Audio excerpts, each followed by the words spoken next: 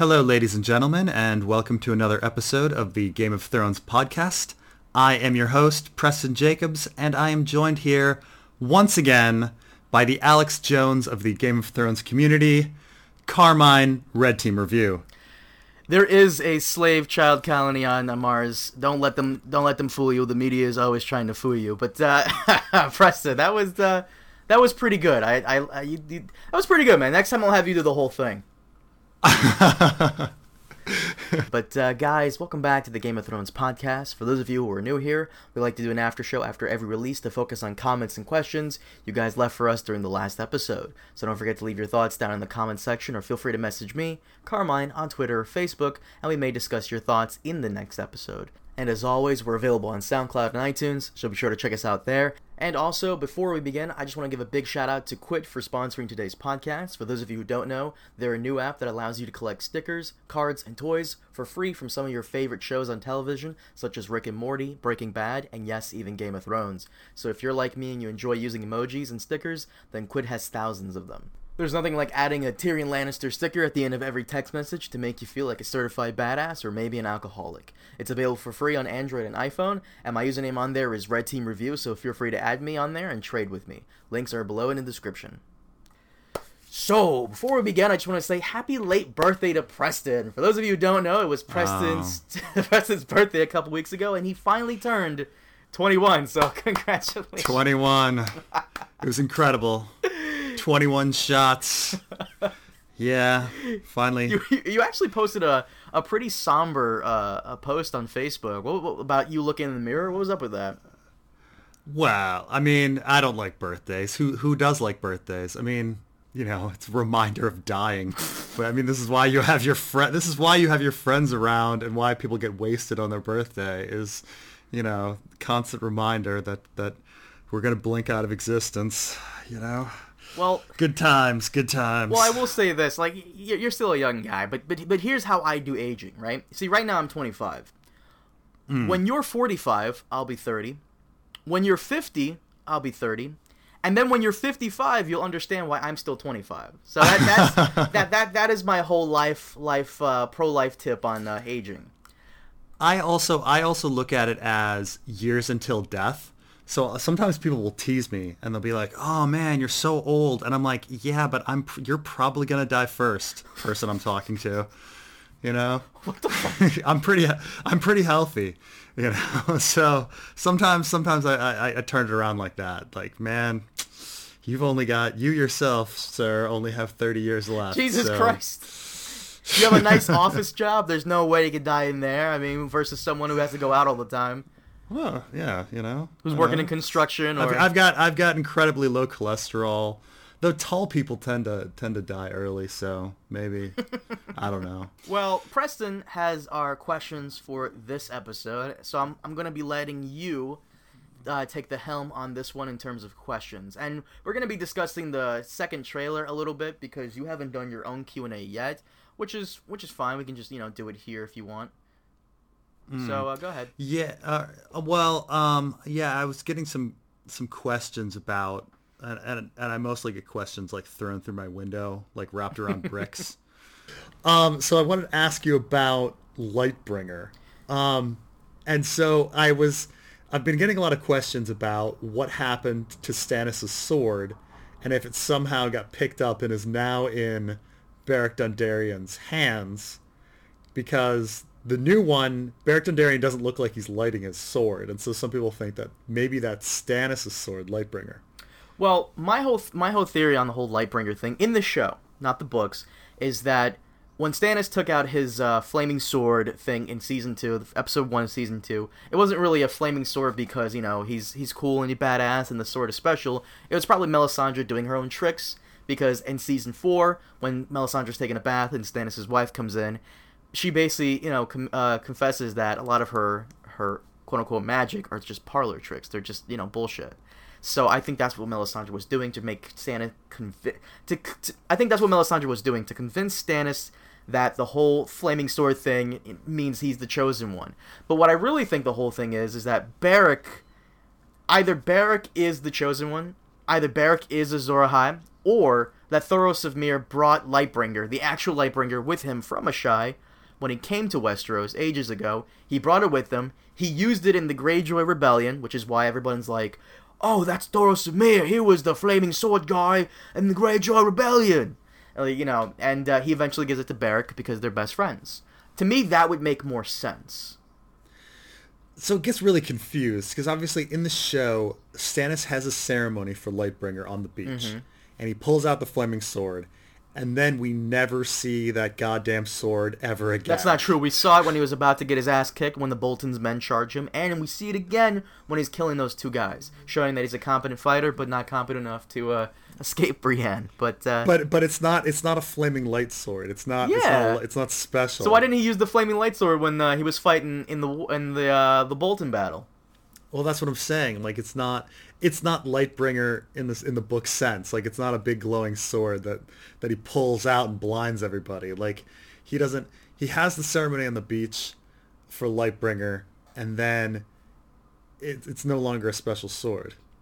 Wait, so are you saying Lightbringer is just a normal sword that's supposed to be special that only the Lord of Light chosen guy can use? It's just a normal sword that doesn't flame? Or does Lightbringer have to flame all the time for it to be that special chosen sword? Well, I don't think so. Originally, I was wondering if it were actually Lightbringer, like could another dude pick up Lightbringer and have it be light, or can only Stannis do that? But in the show, it's not even light. Like, Stannis' sword doesn't even light up. So, like, Lightbringer's not a thing in the show. Mm-hmm. Like, it's just not a thing. Just like the Valonqar thing. Right, the Valonqar thing is not a thing. Mm-hmm. It's just, he's got the ceremony, and then Lightbringer's never mentioned again. Now, Beric has a flaming sword, and in the book, he has to light the thing on fire because it's covered in wildfire, but in the show, his sword just lights up. Right. So, it's kind of like in the show, Beric has Lightbringer, but because it's a sword that automatically, like, flames up, while Stannis does not have Lightbringer. But so things are getting very confused. But yeah, I mean, like I said, if Lightbringer is going to be in the show, I would rather Thoros of Myr have used it, given it to Beric, and that's why it can light up without him having to dip it in wildfire. Right, because in the show, wildfire is a little rarer than in the show, wildfire. Because in the show, wildfire is taboo. Not a lot of people know about it. Only the certain few people in King's Landing know about it, because there's probably jars of it was confiscated after the Mad King tried to have everything burned down. So, I mean, apparently in the book, anyone can just go to the pyromancers and say, "Hey, can I have some wildfire?" And they'll go, "Sure, here you go." Doesn't Jaime supposedly kill all of them, or kill a good chunk of them? No, he only kills the head of the pyromancers, like, back in the day. Like, the pyromancer guild, like, survives. And Thoros shops with him. He goes in. He's like, "Here's $5. Give me some wildfire." and then then Cersei gets interested in him. You were saying how it would be fucking weird if Stannis did have Lightbringer in the show, and then after he dies, his store is just there, and all the workers from Winterfell come out to take the armor from the dead bodies, and some asshole just picks up the fucking sword and it flames. Blinds himself. That's it, in the armory. And then maybe when they're headed north, like, Beric, like, finds it, but and that's why he has it. But no, I think Beric always seemed to have, in the show, Beric always just seemed to be able to light up his sword. And I don't know if he has a special sword. It's not explained. Unlike in the book where it's wildfire. I would just like it if he had a special sword, because he's to me the reason he can either light that shit up without having to try is because one of two things in the show.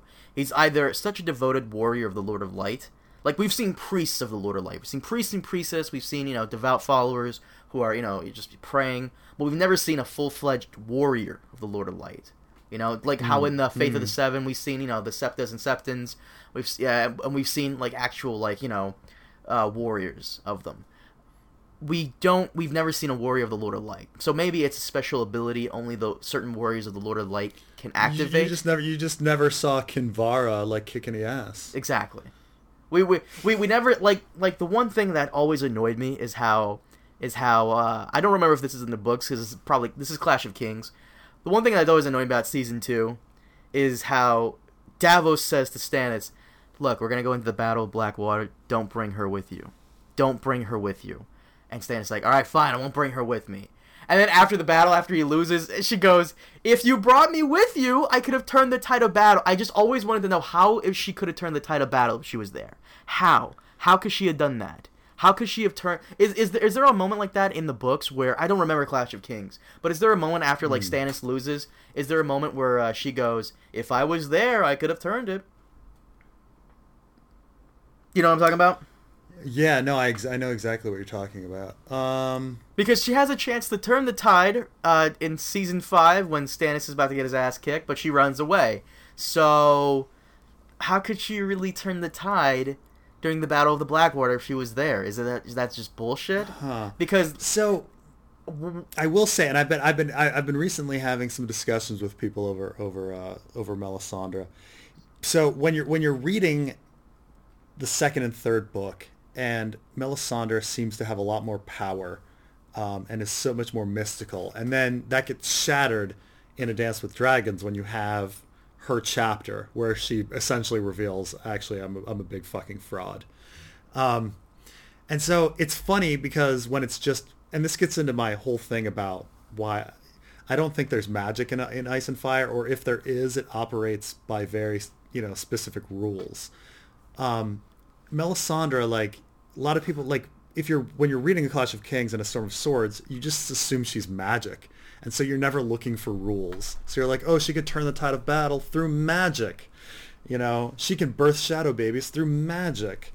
So when you say, like, oh, how can she do it? Well, magic. But once you read the Melisandre chapter and you realize she's mostly a fraud, it's like, well, no, she couldn't have turned the tide of battle at all. She's full of crap. She doesn't have that power. Well, like you said, if it's magic, you don't like high fantasy where someone can just snap their fingers and like a fireball appears. You don't like that. And I understand. Right. This is not high fantasy. This is like a little dark fantasy. And with dark fantasy, a lot of the magic is grounded. For example, in a lot of fantasy novels and manga and comics I've read and shows I've seen, certain people can just snap their finger or wave their wand and a shadow assassin will appear. But in Game of Thrones, the magic is there, but it's more grounded. In order to make an assassin made of shadows appear, you have to maybe drink... Hi, I'm Mr. Meeseeks! Mr. Meeseeks. You have to maybe drink something, fuck a guy, and then birth it like you would a normal child. And instead of it being a child, it's just a deformed, crazy shadow monster that goes and... Mr. Meeseeks, basically, and goes and does your bidding. Which is why I don't believe in shadow babies. But that's a whole nother discussion. The whole Mr. Meeseeks. Preston and I were joking about how Melisandre's shadow babies are basically Mr. Meeseeks. That's what people believe they are, yeah. They have one purpose, and... they have one purpose. Like, what were I saying? They just know instantly, like... Yeah. Birth it out. Hi, I'm Mr. Meeseeks. Kill Courtney Penrose. Okay. And then they disappear. What was I saying? Like, I would love it if, the shadow baby was spawned to go kill Renly, but then Renly sees it beforehand and runs off and has to go chase him. Then he has to create his own, and then they get super depressed. Why won't Renly stay in the same place? I hate my life. Well, wait. Can shadow babies travel? Can these shadow... I like calling them shadow assassins. That makes it cooler. Can these shadow assassins travel long distances? So now we're gonna get into it. We want to talk about shadow babies. I'll talk about shadow babies because I don't think they exist. Okay, so shadow babies. So you've got the Renly situation and you have the Courtney Penrose situation, and these are combined in the show, but they're two distinct events in the book. So basically, for those of you who don't know, who haven't read the books, Courtney Penrose is he's the Castellan, right, of Storm's End? Yeah, Castellan of Storm's End. So Stannis has Melisandre use two shadow assassins, right? One against Renly, who is out in camp. He's camping with his soldiers, and afterwards, Stannis wants to take Storm's End, but the Castellan won't let him. He's challenged Stannis to a duel, and Stannis is like, fuck that. So he just has the Shadow Assassin kill him as well, right? Right, or that's what we're led to believe. So, now, if you actually go back, the events that occur during the first Shadow Assassin is Stannis falls asleep. He's with Melisandre, and he's with Devon, Davos' son. Stannis falls asleep. He cannot be woken up. Now, if you remember, there's another situation where people can't be woken up, like Bran, when he's warging, when he's skin changing, can't be woken up. So, like right there, there's kind of something with Stannis' consciousness. And so then an invisible creature comes in and actually kills Renly. So a lot of people say, oh, a shadow killed Renly. No, actually an invisible creature kills Renly. It casts a shadow, and that shadow has Stannis' face. But the invisible creature is the thing that actually kills him, not a shadow. Okay, and that's kind of a big deal, because it's not the thing there is actually an invisible embodiment of Stannis' consciousness. Like, Stannis is warging, and then an invisible embodiment of Stannis' consciousness, really his subconscious, kills Renly. Stannis has the memories of killing Renly. So, like, the consciousness returns to his body, and he has the memories of it, just like when Bran is warging Summer, his consciousness goes into Summer, and afterwards his consciousness returns, and he has all of those memories. Wait a minute, what are you trying to say, that Stannis is a warg now? I'm saying that Melisandre, as a Shadowbinder, is capable of taking Stannis' subconscious mind and pulling it out of his body, and his subconscious mind goes and kills Renly. Now, you may say, oh, this sounds so crazy. It turns out it's the exact same plot of George R. R. Martin's favorite movie, Forbidden Planet, where a guy falls asleep and his subconscious mind kills everyone. Like, it's the exact same plot. When I met George R. R. Martin, I brought up Forbidden Planet, and George R. R. Martin said, oh, that's my favorite movie. And I said to him, yeah, no, it really reminds me of when Stannis and Renly died, and the Shadow Assassin, and he like immediately turned away and started talking to somebody else. And I was like, oh man. Like, I don't know if he just like turned away and started talking to somebody else because he was distracted, or if he was like, I don't want to be talking about that subject.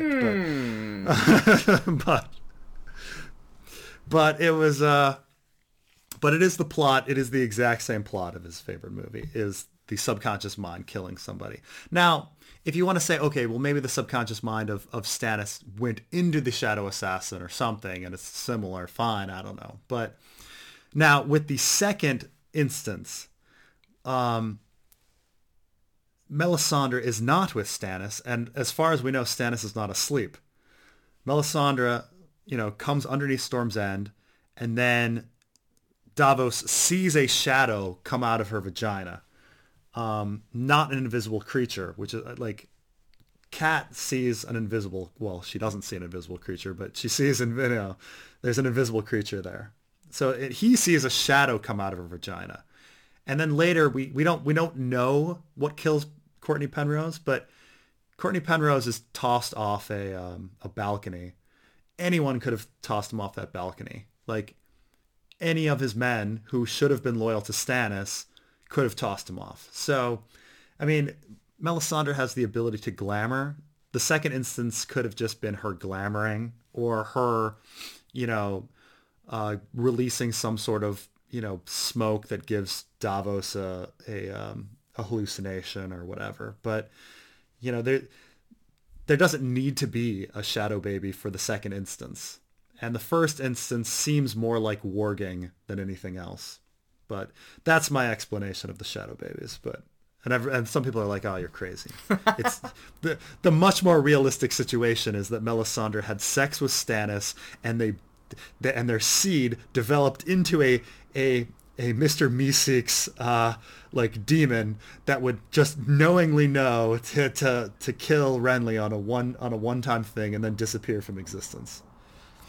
Yeah, why not? Magic. Magic. It's And that's how she could turn the tide of battle. Magic. I don't think she could actually turn the tide of battle. I think she could use like glamour abilities to, make the combatants. Like to me, a lot of medieval battle is about morale. It's about strategy and morale. You can have like 50,000 men versus 10,000 men, and those 10,000 men would probably win that fight if those 50,000 guys weren't really into it because something spooked them. Yeah. Well, there's a big thing about like spooking horses and breaking the van and causing people to panic. Like that's a big part of Ice and Fire. Mm-hmm. So maybe Melisandre could have like created a glamour that caused everybody to get really scared and then turn the tide. I see where your scientific your belief about Song of Ice and Fire being science fiction coming from, because maybe the Lord of Light guys are just people who has found advanced technology and can take advantage of it. I mean, it's tough. Like, it's tough not to go the way, because when you start reading these stories where the characters are exactly the same and they're doing the same events, but it's sci-fi, then that's why my mind goes this way. Well, your mind goes this way because you're so into George R. R. Martin, his story, that you read his other stories. A lot of people who do a Song of Ice and Fire content don't go to his other things. They just focus on this one thing. That's why people, trust your word on this thing. Even if some people always message me, please tell Preston to stop calling Ice and Fire science fiction. But here's the thing, though. I mean, a lot of artists and writers and authors take their previous work and put it into their most famous one. Yeah, I mean, that's the thing, is if you haven't read his other work, you're approaching Ice and Fire from a Harry Potter, Lord of the Rings scope, right. Which is why you'll naturally say oh, it's all about magic. And I know a lot of people that are like, oh, which gods are real? Like, I really think R'hllor is a real god. And I'm like, I've read everything else by George R. R. Martin. He's a complete atheist. Like, I don't think he would ever have gods be in his stories. And if he would have gods be in their story, it would be just to criticize them and show people that this is fucking stupid, this is goddamn ridiculous. Right. They'd be like the most evil, well, I guess that would be the case if R'hllor was the only gods in the world are horrible. Yeah. Well, you do make a good point about, Forbidden Planet being his favorite movie, because we've seen lots of authors. I mean, for example, the one I can really think of right now is, I'm going to sound like it's going to be so random, but I've been binge watching the hell out of One Piece recently. And One Piece is this manga about this kid who wants to be king of the pirates, blah, blah, blah. And he visits a lot of these islands. And a lot of these locations, the author is clearly a fan of Disney. He clearly is a fan. There's this one location he goes to called Thriller Bark. The main antagonist of that location has the ability to take your shadow and put it somewhere else. And he's basically making a bunch of zombies and, random monsters. And this is basically the author's version of Nightmare Before Christmas in his work. There's lots of stuff like that. Yeah. So they eventually go to an island where this woman has the ability to take your soul and throw it in inanimate objects like doors or trees or candy or stuff like that. And that's the author is clearly taking inspiration from Alice in Wonderland. So yeah. So we've seen this with stuff before, and it makes a lot of sense that George Martin's favorite, movie would come into his work. Okay, so what's your next question? Well, this was the another thing. So was where the hell is Quaithe? And obviously Quaithe is such a big part of the books, and I wouldn't say she's a big part, but she's a good part of Dany's story. Well, Quaithe is retroactively a big part of Dany's story. Yeah. Eventually, in the books, we eventually kind of figure out that the dreams that Dany's been receiving in the first book were at least some of them were sent by Quaithe. By the way, for those of you who don't know who Quaithe is, she's the woman with a mask in season 2, I believe. Jorah goes to her to find out where the dragons are, and she's painting this naked guy painting this naked guy and telling Jorah where to find the dragons. That's who Quaithe is. She's a big part in the books, but in the show, they kind of just sidelined her. Yeah. So, I mean, her history in the books is essentially she was sending some dreams to Dany, then Dany runs into her in Qarth, and then she visits her. She might visit her some more in some dreams, we don't know, but she shows up in A Dance with Dragons. Through a glass candle, she visits Dany and gives her some more prophecies. So much prophecies. She just can't. She just can't say. Honestly, like she just can't be straight and say this is what's gonna happen. Don't do this. Don't do that. Well, I mean, I believe that that's by design. That when you're trying to screw with somebody mentally, and you're trying, you say everything in a riddle. But why would she want to screw with Dany? I don't necessarily think she's on Dany's side, or she wants to make Dany not trust anyone. I mean, if you say like don't trust anyone, like that's the thing is you say like the Valonqar, like the Valonqar could be so many people that it makes someone like Cersei not trust anyone. Right. So Quaithe comes in and she says, don't trust, and then she gives this laundry list of like ambiguous things that could be anyone. The Mummer's dragon. Who could that be? The Mummer's dragon. Yeah, the Sun's son. Like that could be it could be anything. Like anything. The Sun's son. The perfumed. What's it called? The perfumed seneschal. Yeah. And so the lion and the griffin. Like there's a lot of lions and there's a lot of griffins and there's a lot of Sun's sons. There can only be one son. No. See, I get arguments about all this all the time. Everyone's like, no, that's Quentin Martell. I was like, nah. I mean, really, who could be the son's son? Oh, I mean, anybody. One argument is Drogo is her son in stars, right? So the son's son was Rhaego. So they were really talking about prophecies at the House of the Undying. So when she says like, oh, don't trust the son's son, don't trust that prophecy. Anybody, or son could be when she says son's son, it might not be the yellow ball son. It could be a son's son, as a grandson. Doesn't she spell? Isn't it written down as son, S-U-N? Right, but she's spoken to. Like we see it as written, but it's being spoken to Dany. I don't know, man. That's a little. You're reaching there. You're reaching. But then again, here's the other thing: is Dany thinks it's Quentin, and our protagonists are almost always wrong. So whatever Dany thinks, it's almost too easy, right? Son's son. So. Once you get down George Martin's rules for how to for like his books, like the most tortured, sickly person always survives. They don't die. They always stay alive. Yeah. Like one of those rules. The protagonist is always wrong. There's at least one character in the entire books who's wrong the entire time, and one character is right the entire time. When you crack down these rules, you can pretty much figure out what's gonna happen. Yeah. I mean.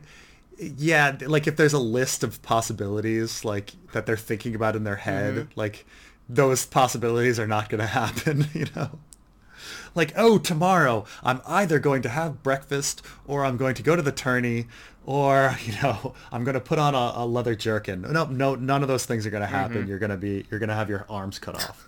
It's always option 4. But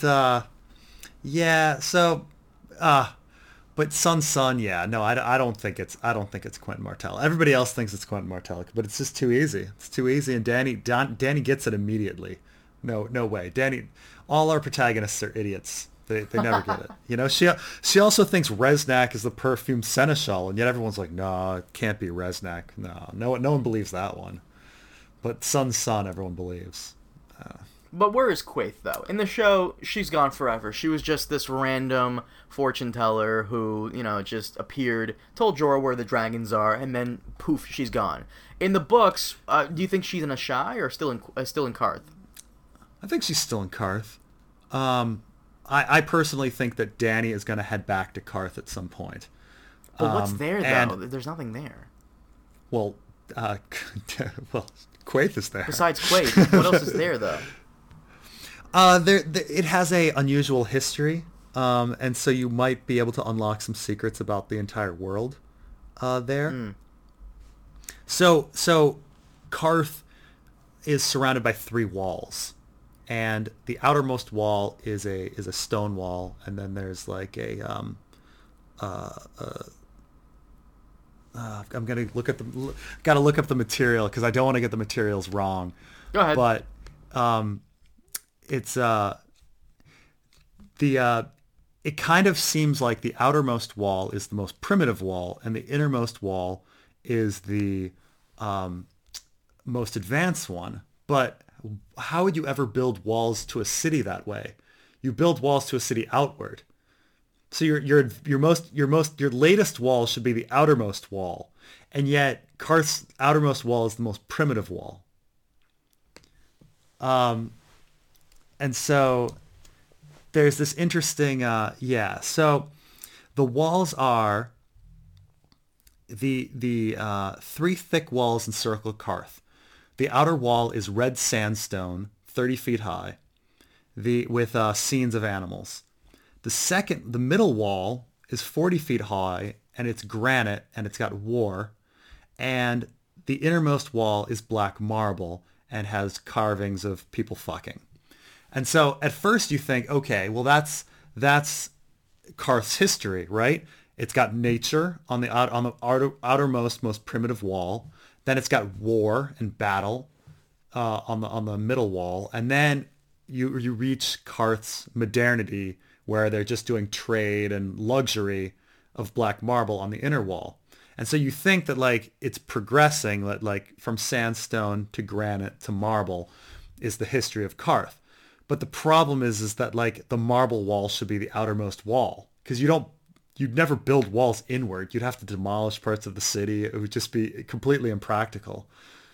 And so if that's all flipped around, then it's like, well, that means Karth's most modern, like Karth's earliest period was when they had the marble, then they had the war and the granite, and then they descended down to like nature, and then they built their way back up to being a trader city. And so you know, everything is off with regards to the history. Like it's got this futuristic past, and then there was an interregnum, a disaster period, a Middle Ages, and then things kind of had a renaissance. Wait a minute. This sounds familiar. Are you trying to say that Karth was this sounds familiar. This sounds like your Game of Thrones is a sci-fi thing. Yeah, it's definitely it's post. Yes, that's what I'm saying. No, is it really? But what you're saying? I think that I think Karth definitely had an apocalypse of some sort. I mean, it's in a red waste. I mean, and it has scenes of nature, so it wasn't always like a place of you know, horror and sand. I mean, they definitely used to have like greenery around there. Nothing about the place makes sense. Like the Karthian are super pale, and yet it's the middle of the desert. They should be super dark. Like nothing makes sense about any of it. The same with Targaryens. Yeah, same with Targaryens. Like, why on earth would somebody that's super pale be like residing at the equator? Like, that's just ridiculous. Like, they were, you know, my guess is that they were subterranean at some point, and that's why they're super pale. But, you know, that's what I think. But the other reason I think they're going back to Karth, I mean, I think she's going back to Karth to talk to Quaithe. But one of the reasons I think she's going back is that in the World of Ice and Fire, the book, there's hardly anything on Karth.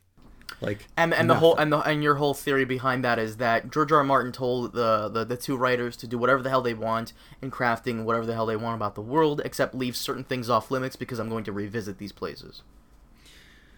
Yeah, that's my theory, because there's nothing on Slaver's Bay and there's nothing on Karth. And so if you're gonna, you know, because he wants to keep those open. Right, because he wants to go back to them, them. and he wants to do his own thing before the story ends.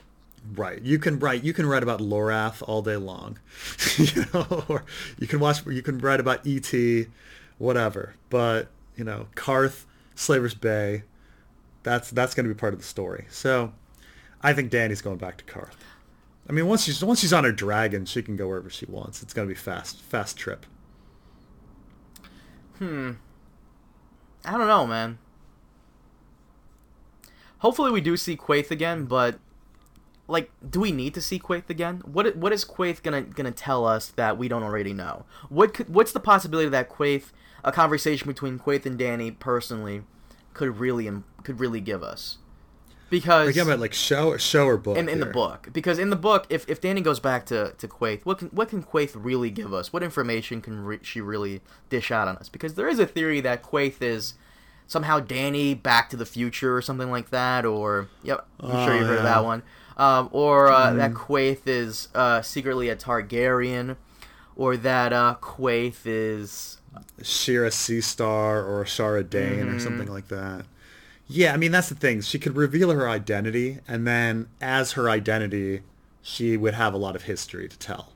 I mean, whether she's Shira Seastar or Shara Dane or Dany from the future or, anybody, she's going to have a lot of history to tell. So she's got that part to advance. She also has all of the things about, why were you sending me dreams?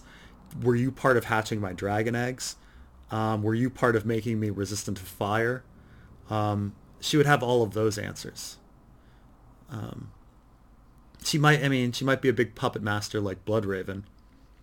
So, and I mean, there'd be a certain balance to it if it were if she were Shira Seastar, because you'd have, Bloodraven, Bittersteel, and Shira Seastar. That's a freaking tongue twister.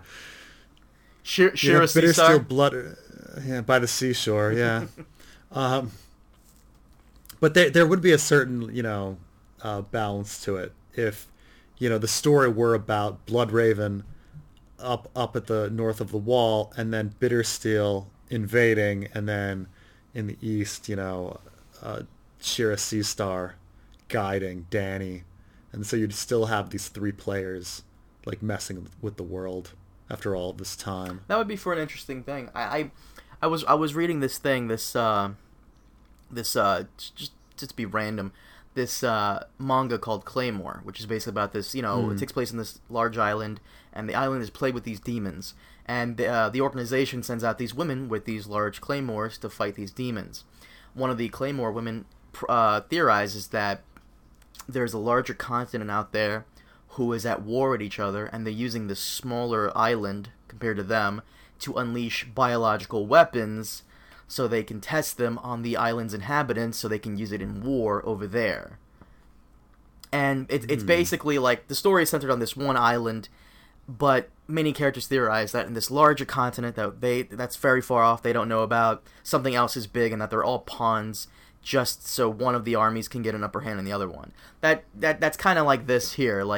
All of Game of Thrones, some of the big players are just pawns towards, a much larger goal, a much larger fight between three different people. Bloodraven with Bran, Bittersteel with fake Aegon, and Quaithe with Dany. Yeah. And who knows, maybe they're just the puppets of even, higher figures. The puppets from the people of E.T. Well, that's the thing, is we don't know, and George R. R. Martin's been pretty good about this. We don't know who the puppet masters are and who the puppets are, we don't, even with Bloodraven, you don't know if he's controlling the children or if the children are controlling him, what's going on in that relationship. So it's interesting. So, speaking of Bloodraven, so Bran appeared in the most recent trailer. He did. He did not appear in the first trailer, did he? Him and Sam. No. Right. He did. And the question is sort of, what is he going to be doing? They show him briefly skin changing some ravens. So I suppose he can skin change some ravens and then try to peck out some White Walker eyes or something and help Jon for a moment. Peck out White Walker eyes.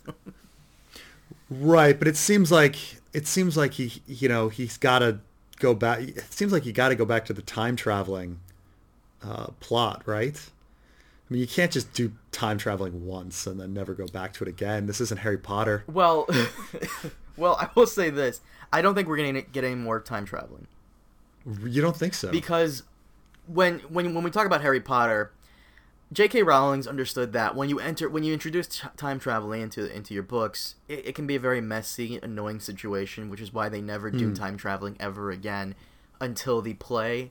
Yeah. Until the play. For those of you who don't know, I'm not gonna spoil the play for you, but it was a very meh play because they do reintroduce time travel and it's a fuckstorm. But when you introduce time traveling into your story, like a lot of things get fucked up. A lot of questions are like. So is time a loop now? Like, has everything happened before? Because Hodor, like, did he somehow manage to break into time and change the events as time is continuing? Like, it's just a whole fucking thing, right? So I don't think they're gonna reintroduce time again. And the reason I don't think they are is because you have the Children of the Forest, and Bran is in this cave. Maybe this cave is a sacred place with a lot of magic, and all this magic amplifies his power to be able to go back in time. Now that the cave has been compromised and Bran can't be there again, I don't think we're going to have time travel because Bran, even though he can tap into these abilities, they're not amplified when he's back at Winterfell. So George R. R. Martin has 3 time travel stories that he's written, and one of them isn't even one. Some people would argue with me if it's time travel or not, but in these stories, George R. R. Martin is very, very aware of paradoxes, and he really tries to avoid the paradoxes, and his secret for getting around it is consciousness. That somehow you can, if you send your consciousness back, it's not a physical thing, and therefore it's not interfering with things, object wise. You know how in Time Cop, if you go back in time and you touch yourself, the world explodes, Or Wait, what? You really? I've never seen Time Cop. Oh God, it's horrible. But yeah, if you happen to touch yourself because of the paradox, you like annihilate yourself. It's ridiculous. But now of course it still doesn't make sense. I'm not saying it makes sense at all, but his attempt to get around it is consciousness time travel. Is his way of like trying to get around the paradoxes. But isn't that what Bran did? Bran basically, well, originally what he was doing with the Tower of Joy scene and watching the kids spar, he sent his consciousness back. Like he's there, he can't touch anything, right? And he's walking, so it's clearly in his mind. He's there in his mind. But how come the whole Hodor thing? How come Hodor was able to see him or even hear him? So I would say that like. Some people look at it and they go, oh, well, it's a time loop, and therefore it's all closed and fine, and we don't have to think about it. But you can't just have a time loop. Something has to initiate the time loop. Like, I understand, like, the original Terminator is a neat little time loop, and then we don't have to think about it. But something has to initiate the time loop in the first place. So so a time loop is a paradox. Like, one just shouldn't exist for the sake of existing. So it sounds like there wasn't it sounds like we're viewing Timeline 2 and that there was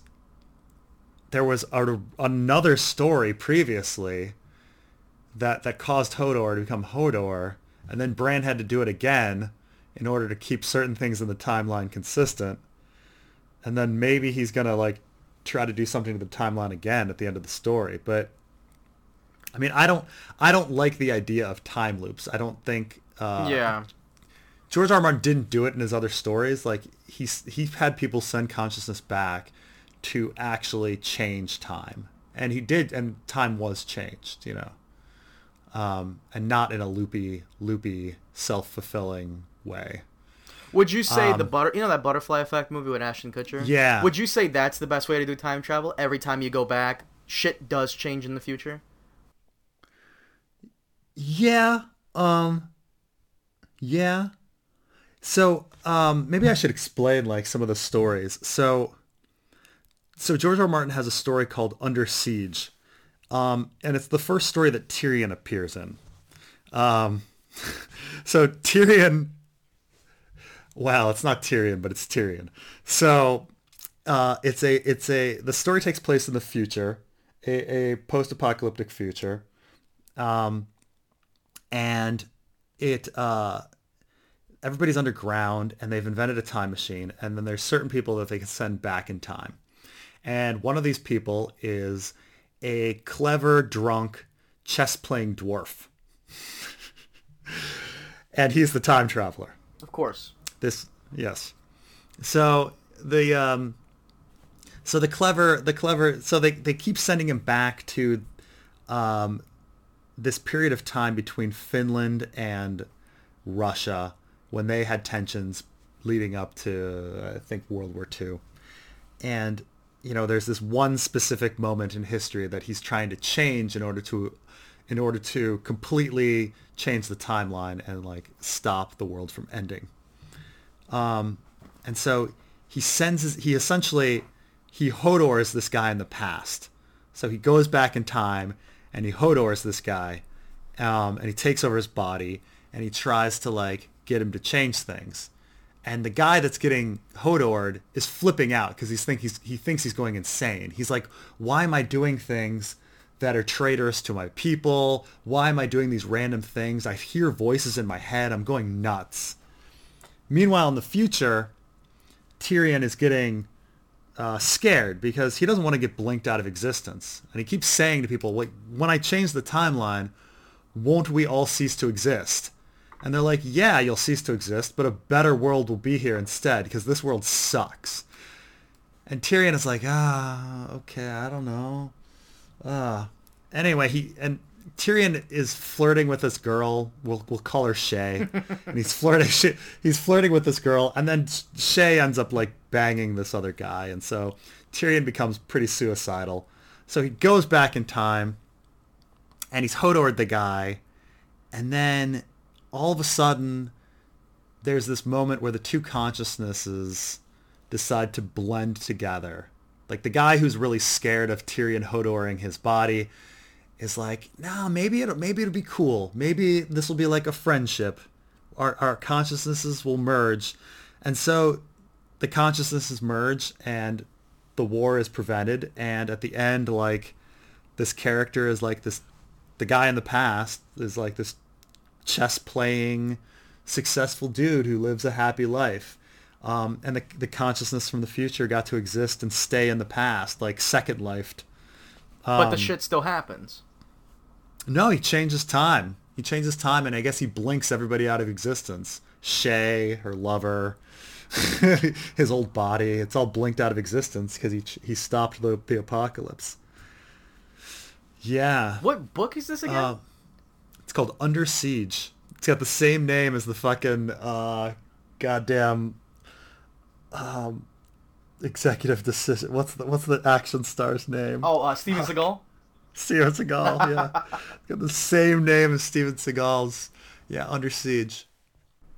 So, Preston, I have some voicemails that were sent in to us. By the way, guys, if you want to send your voicemails in, you want to have your voice heard on the podcast, please send it to me on facebook.com/redteamreview. But, Preston, would you like to take some voicemails? Of course, of course. I forgot who sent this in. I do apologize, but this is one of the voicemails we have. Hey, how's it going, guys? Big love from Australia. I was just wondering, what are your guys' thoughts on who the hooded man in Winterfell is? Because it's got to be someone important, right? Because otherwise they wouldn't keep his face hidden. So, yeah, what do you think? So, his question is about the hooded man. Now, this is from the books. Unfortunately, it was not in the show, but it's a cute little... It's an interesting mystery we have. So, basically, for those people who haven't read the books, when Theon is in Winterfell, after the Boltons have taken it over, he encounters this random person who... Doesn't he know who the person is? We never find out who it is, but doesn't he recognize them? Or they recognize him? Well, Theon doesn't really recognize him, but Theon has a real problem with recognizing anybody. He doesn't mention who it is, certainly. Mm-hmm. But Theon's mind is all screwed up at this point. Like, he doesn't recognize his own sister and hits on her, so there's a lot of weird things about Theon's recognition. And then it all of a sudden coming back to him later and him being able to recognize people after a decade. Like he can recognize Stannis' voice, even though he hasn't seen Stannis in 10 years. But the hooded man, yeah, like is this just a random person that we encounter in the books once and then just goes away? That's right. It's very short. It's a very short paragraph. Theon is walking through the snow, and the hooded man sees him. The hooded man recognizes Theon. Theon doesn't mention who his identity, but they seem to know each other. He pulls out a knife. Theon says that pulls off his glove and shows him his wounded hand, and then the hooded man kind of chuckles and moves on. It's a very odd little conversation. So when I first read this, I thought it was Theon because it was so short. What was the point in it? I thought it was just Theon hallucinating. His guilt coming back. Theon Durden theory. What's it called? Theon Durden theory is what people call it. Oh, because Tyler Durden Fight Club, right? Yeah, yeah, exactly. Yeah, but who could a hooded man be? Like I know you have some ideas. For me, it's either Theon's mind playing tricks on him or one of Robb's old allies. Take your pick of which one. Well, there's some things to think about. It has to be an ally that, if he did come from outside, it has to be an ally that the Boltons at the gate would let in, either to treat or because they thought he was an ally. He might have snuck in, though, so we're not sure. But there is that issue of whether or not he's somebody that the Boltons would think is a potential ally and would let into the castle, thinking that there was no problem. So some people say something like, oh, maybe it's Howland Reed. And I don't know if the Boltons would accept in Howland Reed or why Howland Reed would be traveling alone. It would be an odd situation. I also don't know if Howland Reed knows Theon and if Theon knows Howland Reed. Theon traveled with Ned all over the north, as his kind of his ward, his assistant, and so Theon knows a lot of the lords and a lot of the castles. Right. But we don't know if he ever went to Greywater Watch. So maybe it's certainly possible. I would like it if it would be Howland Reed, because that would mean that Howland Reed. I mean, would Howland Reed know how to sneak into Winterfell? Yeah, right. I mean, who knows? I don't think so, but. I mean, keep in mind, only Theon knows how to sneak into Winterfell. And Bran. I mean, Bran knows the castle inside and out. I don't know who else would know the ins and outs of Winterfell besides Theon and Bran. But who else could it be, though? Well, the theory that I go with is Robett Glover. Robett Glover was for some reason in White Harbor with Manderley, and he sent off Davos to find Rickon, and so people might say, oh, it's Robett Glover. He's maybe an ally. We aren't sure because he was captured for much of the war, and his wife, had to give forces to Stannis, but it wasn't, she didn't have much choice. So Robett Glover could potentially show up at the gates and say, oh, I'm neutral. I'm actually here to show homage to the Boltons, or I'm here to treat because I have some really important information. And so some people think it's Robett Glover announcing or telling people inside Winterfell that Davos was successful and that he has Bran after all. I mean, not Bran, Rickon after all. Because, I mean, if Manderley is let in, and they think Manderley is an ally, why wouldn't they let in Robett Glover? Right. Could it also be Hallis Malin, the captain of the guard, who was also charged with Ned's bones? I mean, that's an interesting idea. Back in A Clash of Kings, Catelyn sends Ned's bones north with Hallis Malin, the captain of the guards, and he vanishes. And Lady Dustin says he hasn't come out of the Neck, and that she has people watching the Neck to stop him because she purposely doesn't want Ned's bones returned to Winterfell. So I'm kind of against the idea that it's Hallis Malin because the Dustins should have stopped him. Unless Lady Dustin's full of it and she really would side with him. But also the people at the gates, if Hallis Malin showed up, I don't understand why they would let him in. They would say, whoa, some old Stark supporter? Like, what are you doing here? And so I do wonder, yeah, it'd be nice if Hallis Malin would come back into the story, but I don't see what he could do. I mean, even if Hallis Malin, let's say it was Hallis Malin, like, okay, who cares? Like, he shows up and he says, okay, I've got Ned's bones, and everyone goes, yeah, who gives a fuck? I mean, Lady Dustin would go, no, but everyone else would be like, yeah, we don't care. Like, we're in the middle of a war here. Like, how is that relevant at all? Well, maybe he is working with Lady Dustin. Like, maybe Lady Dustin doesn't really trust Theon, so she's telling Theon, things that you would tell someone who you believe is a Bolton supporter or a Bolton ally.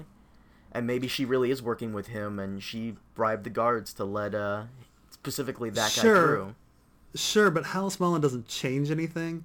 Like, what's nice about the Howland Reed theory, or someone that was with Howland Reed in the Neck, is they might have Robb's will, and Robb's will could affect the events.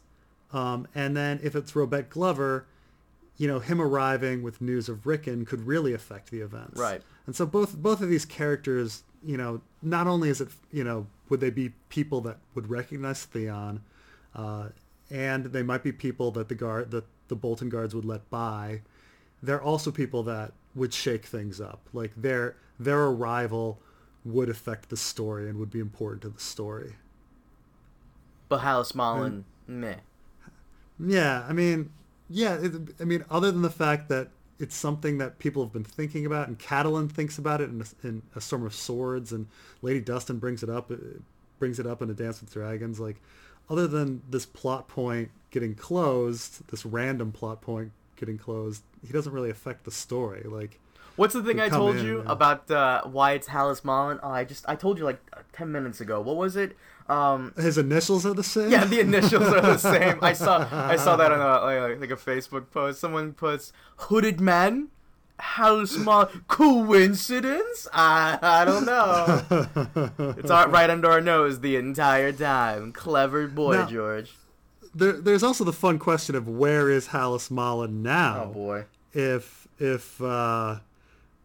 he didn't make it north, like where, is he hanging out with Howland Reed, chilling at Greywater Watch with some bones and Robb's will? Like, we don't know. Maybe Howland, because you said last time we hear of him, he's in the Neck. Maybe he does catch up with Howland Reed. Howland stops him because the Greyjoys have taken Moat Cailin. Yeah. I mean, he can't continue on because the Greyjoys are there. Mm-hmm. So, the really fun idea that probably isn't true, but it's really fun, is that Hallis Malin was captured by the Ironborn, and then he was brought back to the Iron Islands, and Ned's bones are aboard Victarion's ship, and they've been brought all the way out to Slaver's Bay. Jesus fucking Christ. How do you figure that?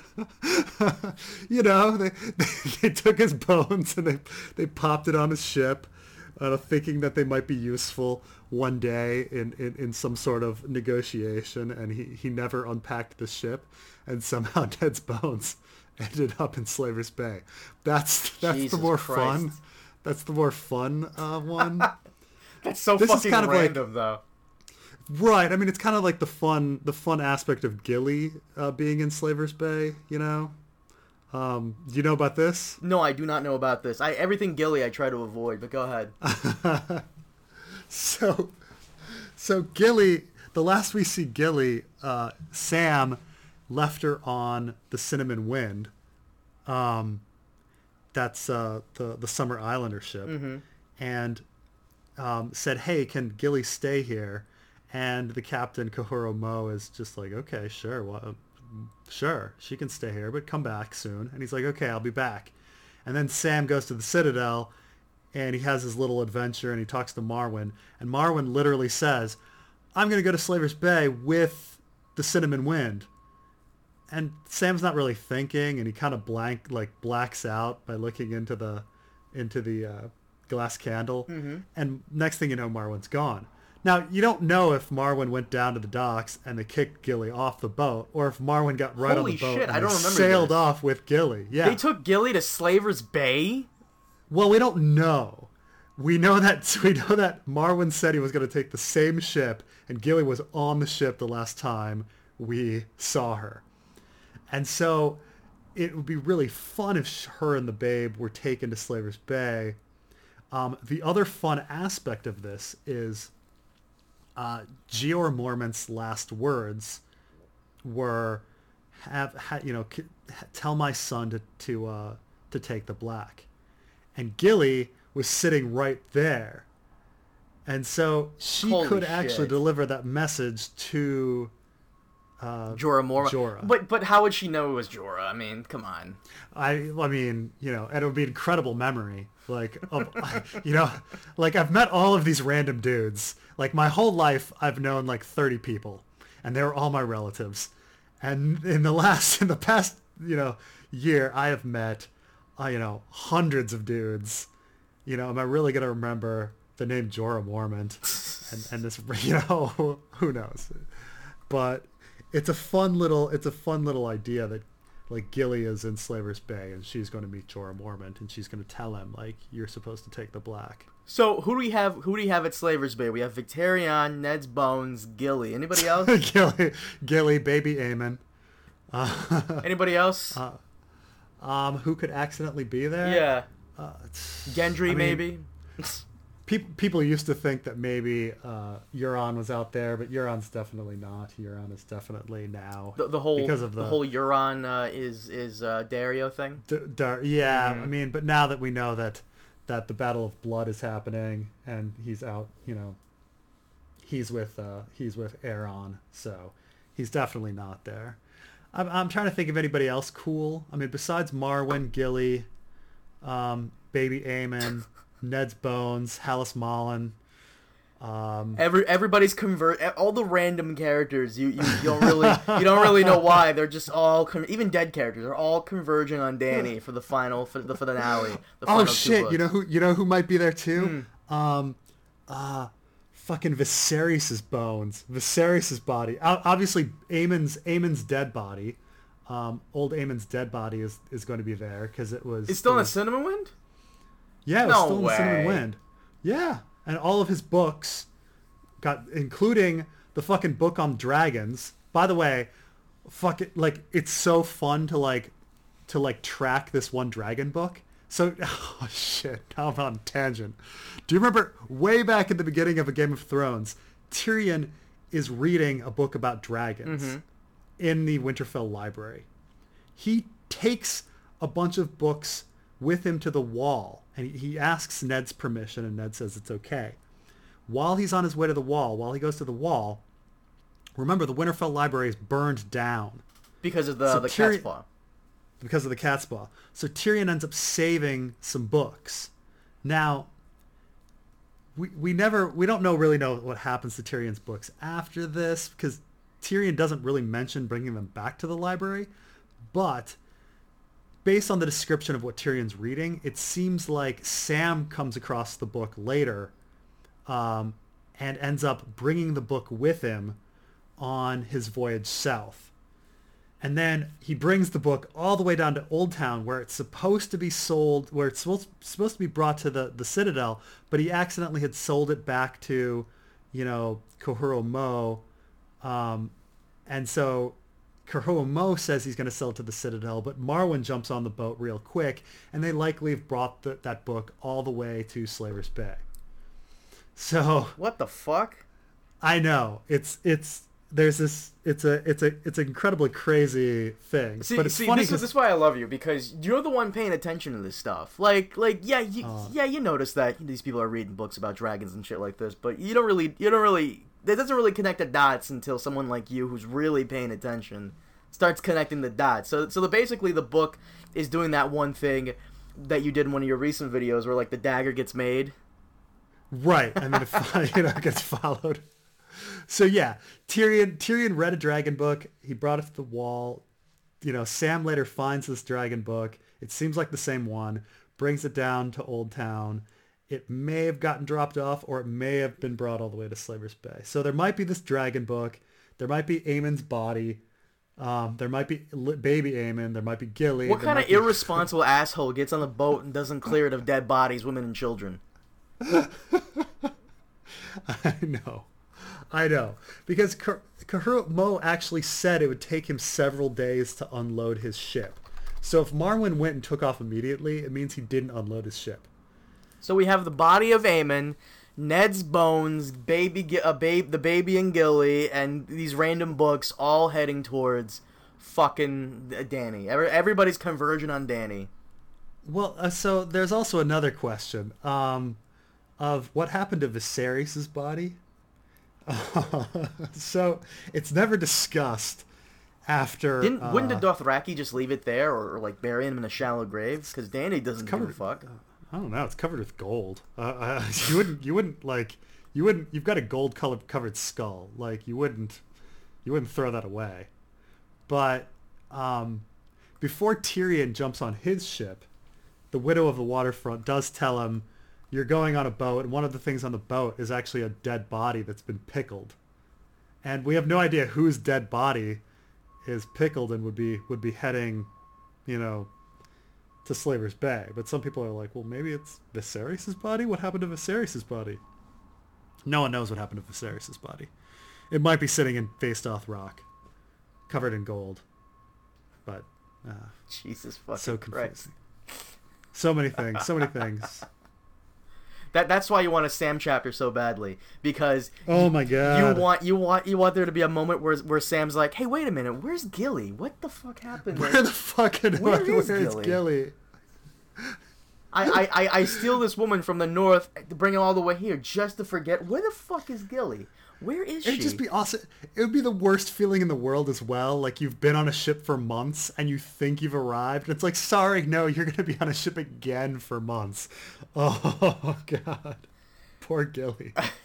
It's so douchey, but I love the fact that Gilly's going to be in the middle of an Ironborn, a Marinese harpy fight with like dragons all around her, like in the middle of a siege, no less, and she's just gonna be arriving maybe just in time for that fucking battle to still continue. Yeah. Oh my god. Oh. But the chances of Hallis Mullen and Ned's bones being there, I don't know, but it would be a fun one. Well, that's it for now. We'll close it up here. Guys, thank you so much for listening to After Show Episode 3. Sorry it took so long to get out, but, Preston and I have things to do. He has to visit Narnia, and I have to... Sometimes I can't record because noisy as hell over here. But we are available on SoundCloud and iTunes, and consider supporting the podcast on Patreon for some exclusive discussions between Preston and I, as well as early access to the next episode 3 to 5 days before it's out anywhere else. But once again, guys, thank you so much for listening and supporting the podcast. Preston, do you have anything? No, that's good. I'll see you guys later. Also, be sure to follow Preston on Twitter at SweetRobin9000 and his Facebook, because, by the way, I fucking wanted to discuss this real quickly, but I forgot, oh my god, how, the topic of you is fucking taboo and forbidden on certain Facebook groups and forums. Well, can we discuss? Do you mind if we discuss that? Cause I know it's like, I know it's one of those things where you don't want to really get into. But do you mind if we discuss that next episode? Or sure, we can discuss it. Yeah, because for those of you who don't know, like a lot of people hate Preston outside of YouTube for no fucking reason whatsoever, and I really wanted to go into how ridiculous that is. you know it is. It's fucking stupid. Yeah. Also, we are most likely not going to do an after show when Season 7 hits. So we'll do Episode 4, then 5, then 6 right away, but we won't do, like, an after show. But we'll try to dish out as many podcast episodes as possible during Season 7. Also, guys, I know this episode is one of the shortest ones we've done. I am sorry about that. Originally, I wanted to go through a lot more of your questions and voicemails, but we run out of time. Preston has to go to work, and so do I, and at times it's a bit difficult to record due to our, different time zones. But I promise you, we'll go through as many as we can. Do not stop sending your voicemails. Keep sending them to me at facebook.com/redteamreview. I want to save as many as I can for future episodes. But once again, thanks so much for listening and for your patience, and we'll see you next time. Have a good one.